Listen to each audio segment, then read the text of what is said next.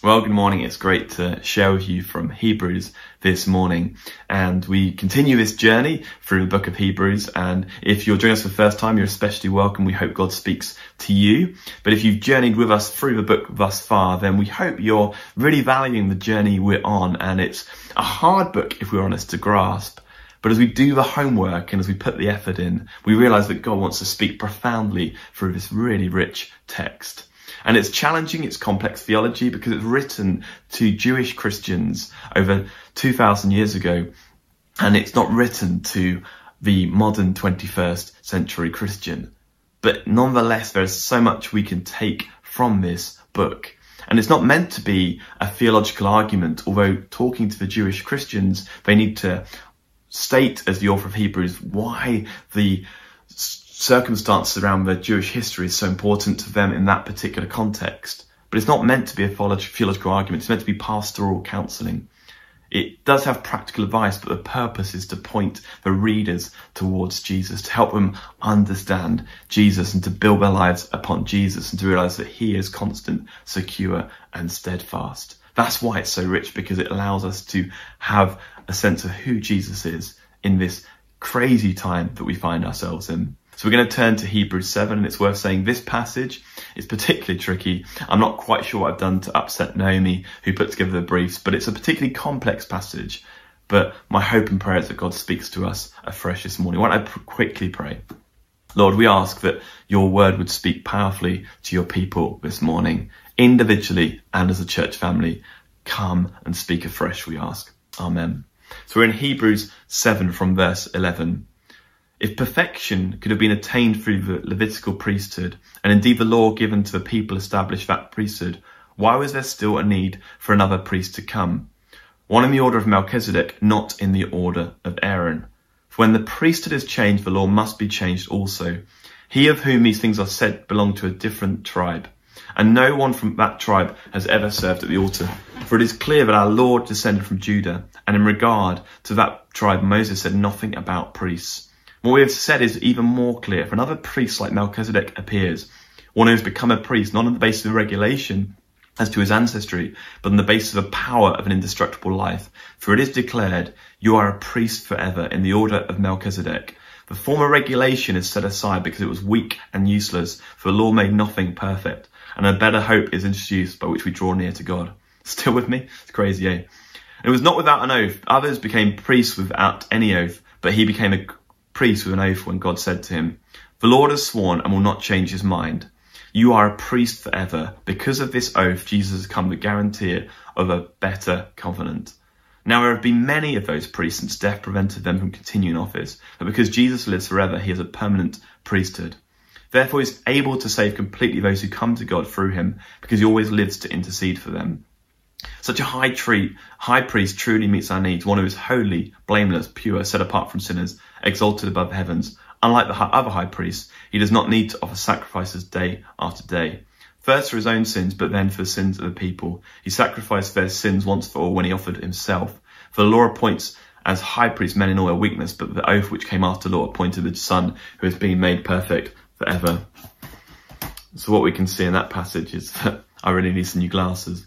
But anyway, I wonder how you're feeling in this season. And I wonder if you're like me, you're feeling slightly disorientated, struggling to know where true north is, struggling to know where we navigate and how we look to the future with anticipation and direction. A few years back, my friend and I were in Skye. This was before I'd moved to Scotland. And we went to Skye and we saw a mountain and decided just to go for it and climb it. So we went up the mountain. My friend had a bum bag. I tell you for no other reason than that's a complete fashion faux pas. But we got to the top of the mountain and we had a drink and a snack and we're looking at the views and we're really impressed with how quickly we'd climbed this mountain. But then, almost immediately, the fog and mist descended. And some of you will know that experience where you've been in mountains and almost instantaneously, almost instantly, the fog and the mist descend and you feel completely disorientated. That's how we felt. We felt completely confused and you couldn't work out even 5 meters ahead where you were heading. It was scary. It was unsettling. Eventually we found a path and got down the mountain and we managed to take a really long way back to our car, much later back than we'd hoped. We were safe, we were okay, but we felt completely confused. That might be how we are feeling at this time, where the economy, where the education, where the political system, where our job security, where our family situation can seem so unstable and uncertain, when we're not quite sure what tomorrow looks like, let alone the next few months. We can feel disoriented. We can feel like the mist and a fog has come before us. That's why in this time, as the readers of Hebrews were encouraged to do, we have to build our life on Jesus, who is steadfast, secure, and able. Because this letter was written to the Jews the early Christians, the Jewish Christians, who knew their scriptures well. They knew the journey their ancestors had been on.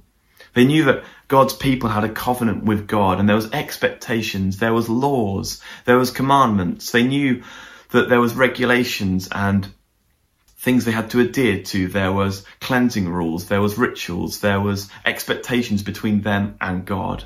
They knew they had to sacrifice in order to be made clean and made whole before God.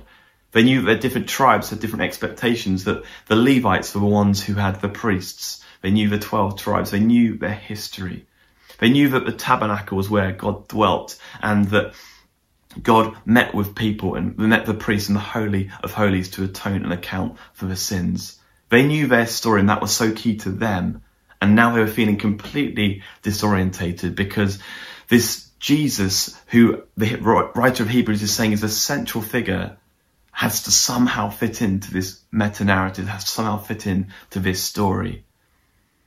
How does Jesus fit in all these thousands of years ago? And they're unsettled because Jesus is being described in the order of Melchizedek. He's been described using these different metaphors and illustrations to help them understand who this Jesus figure is. So who was Melchizedek? Well, he was a king of Salem. So they're saying that Jesus is going to be the new king and the new priest. And Melchizedek appears in scripture on 3 occasions.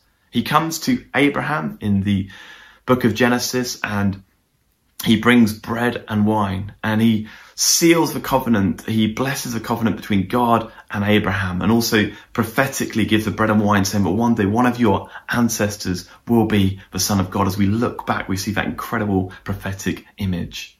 And then we see in the book of Psalms, we see in Psalm 110 that it says that the new priest, the new saviour, will not be in the line of Levi, who the Jews understood to be where the line of Aaron, the line of Levi would be their next priest. That was the understanding they had in their Jewish history. No, it would be the line of Melchizedek.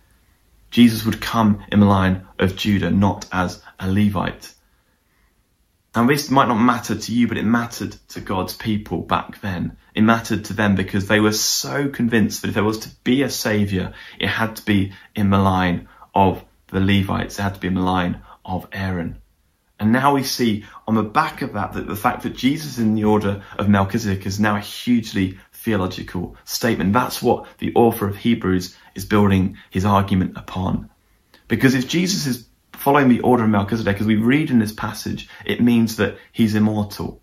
Because all the other high priests up until then had lived on earth, had lived lives with sin and brokenness, but they'd also died. And then a new priest had to take their place. But because Melchizedek was a heavenly being who came down as an angel, we realize that he was immortal. And so Jesus too was immortal. As he went to heaven, Jesus too was going to heaven to be with the Father, to set the way for God's people to follow, to walk the path to heaven that was available to God's followers. And then in heaven, we see from this passage that he intercedes for us. Jesus is praying and cheering on his believers. But what's more, because he's tasted life and death and the challenges and the pains, he can feel for you. He feels the struggles you're going through this morning. He intercedes on your behalf because he cares for you. But this term intercede means more than just to pray for us and to will us along. It also means to advocate for us. And we don't quite understand that the priest and judge would go hand in hand, but in this time we can expect that the priest would have also been a judge. And Jesus being the judge meant that he was also the advocate. Recently I watched the film Just Mercy, deeply profound and powerful. And we see Brian Stevenson, who is a total hero, who stands in the place of these individuals who are actually facing death row and accounts them, and he advocates for them and gives them a fair trial and stands before the judges and says, give them a fair trial. That's what Jesus is doing for us. He's advocating for us. It's rare someone is successful advocating for themselves, but Jesus is interceding. He's advocating on our behalf. Now, I've often felt that it's almost like Jesus is with his daddy up in heaven saying, go on, come on, give Harding a chance. Go on, give Andy a chance. I know that he stole cookies from a cookie jar as a kid. I know that he got his wife a tarpaulin for her birthday. I know that he's terrible, his humour's awful, he's got so many flaws, but come on, Dad, give him a chance. And Dad's like, all right, go on, let him in then. And then that's not what's going on here at all. What's going on here is that Jesus knows that his Father is just. He knows that his Father is just and that he requires a sacrifice. And because of my selfishness, my pride, my jealousy, my lust, and all those other things that I carry, because all the sins that all of us carry on earth, Jesus is pleading to the Father. He's stepping in and interceding and saying, look, I want to show the way for the people. I want to offer myself. I know that your justice matters. I know that the system of justice and law matters. So I offer myself. I know that Harding deserves his punishment, but I offer myself. I want to stand in that gap. I know your law needs a sacrifice to atone for. Here I am, your son. The Father sees the Son and pardons us. He sees the sacrifice and forgives us. And you see in verse 25 that he's saving now. It's present tense. He continues to save. He's there. His sacrifice is there, continuing to save us, continuing to be in the gap and to offer us eternal life. Not because of what we've done, because of what he's done on the cross. It needed a sacrifice. And as we see in this passage, it was a sinless, holy and blameless sacrifice. It was Jesus. It was his life given for us. And it was once and for all sacrifices, as it says in this passage. It happened once and for all so that we know the way to be with the Father. We don't have to keep going back to the tabernacle. We go to Jesus once and for all. We meet his Father in heaven. We can follow his path. He shows us the way to the heavenly tabernacle. How incredible is this? That our past is forgiven. He's with us today. The gospel is for us today. And our future is secure. And our future is with Jesus in eternity for those of us who follow him. That's our hope and identity, not in what we've done, but in what he's done. But there's also further incredible truth in this really rich passage. You see, every metaphor, every description of Jesus will have shortfalls and will have gaps. But this gives us a glimpse of Jesus, because in the same way that God is not an actual literal rock. When we talk about God being a rock, we're not saying he's actually a rock. But Jesus is being described as a high priest. And we've heard about this in other weeks, but Jesus is being described as a high priest. And the high priest would have been clothed in majestic outfits. They would have had rubies and silver and gold and jewelry all over them. And Jesus came as a high priest saying that I give you my everything so that you can take my place. Christ in me, in the child that I created in God's image, I created you. I am well pleased, as it says in the Gospels. I'm here in all my beauty and all my power and all my majesty for you, because that is the image I want to bestow upon you. That is how I value you. That is how I see you. That is how I love you. Christ in me, all this majesty and beauty. This isn't us slipping through the black door. This is us, God, the Father, seeing us as he sees his Son, Jesus. Seeing you in all the incredible beauty that he sees his Son, Jesus. You see, this changes our identity. This changes our security. This changes our stance, because we recognize that God so loves us that because he sacrificed himself for us, because he advocates for us, because he's immortal, because he went to be with the Father, he gives himself the pure, spotless, blameless lamb and says, this is my child and I want to give everything for them so they follow in my path to the heavenly tabernacle. I love Andy. I love the people watching this morning. I've given my everything for them. You see, we can so easily look at the gospel in almost a negative way and say that, thank God that he's my righteousness and my holiness and my worthiness. And that is all correct. That is all accurate. But the gospel is as much for us as Christians as it is for non-Christians. Because as Martin Lloyd-Jones says, it's a denial of the faith to say that I'm not good enough to follow Jesus. I'm not good enough to follow the author and perfecter of my faith. Because it's never meant to be about us. It was always meant to be about his beauty. It was always meant to be about his power, his grace working through us. It was always about him, Christ in me, the hope and security I have because of that. In order to fully embrace the incredible gift and grace we have in Jesus, we have to realize our vulnerability and utter dependency on God. You may have heard this message thousands of times, but are you really building your life on the security and power that because of Jesus' beauty in us, we possess, the freedom in Christ we have? That is where our identity is formed, not from striving to be a better mother, not from striving to work harder. When so much seems uncertain, we recognize it's because of what Jesus did on the cross that our hope is secure, that he considers us to be beautiful and in the image of God. I'm enough, you're enough, not because of anything I've done, because of who he is, how he came to earth, lived, died, and rose again. I've got a son called Jensen, and he's 6 years old. And what's very obvious is that the most important thing we can do is to help him understand that we love him, that we care for him, that we value him, that we cherish him. And if he understands that he has a purpose and a hope in Jesus and that he's cared for and loved, then he will flourish. He'll be all he can be for Jesus.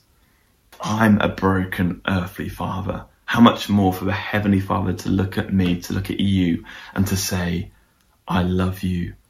You are enough. My sacrifice was everything you need. My beauty, the eternal beauty of Jesus is in you. Your identity is formed in Jesus. Build your security, build your hope, build your future on that.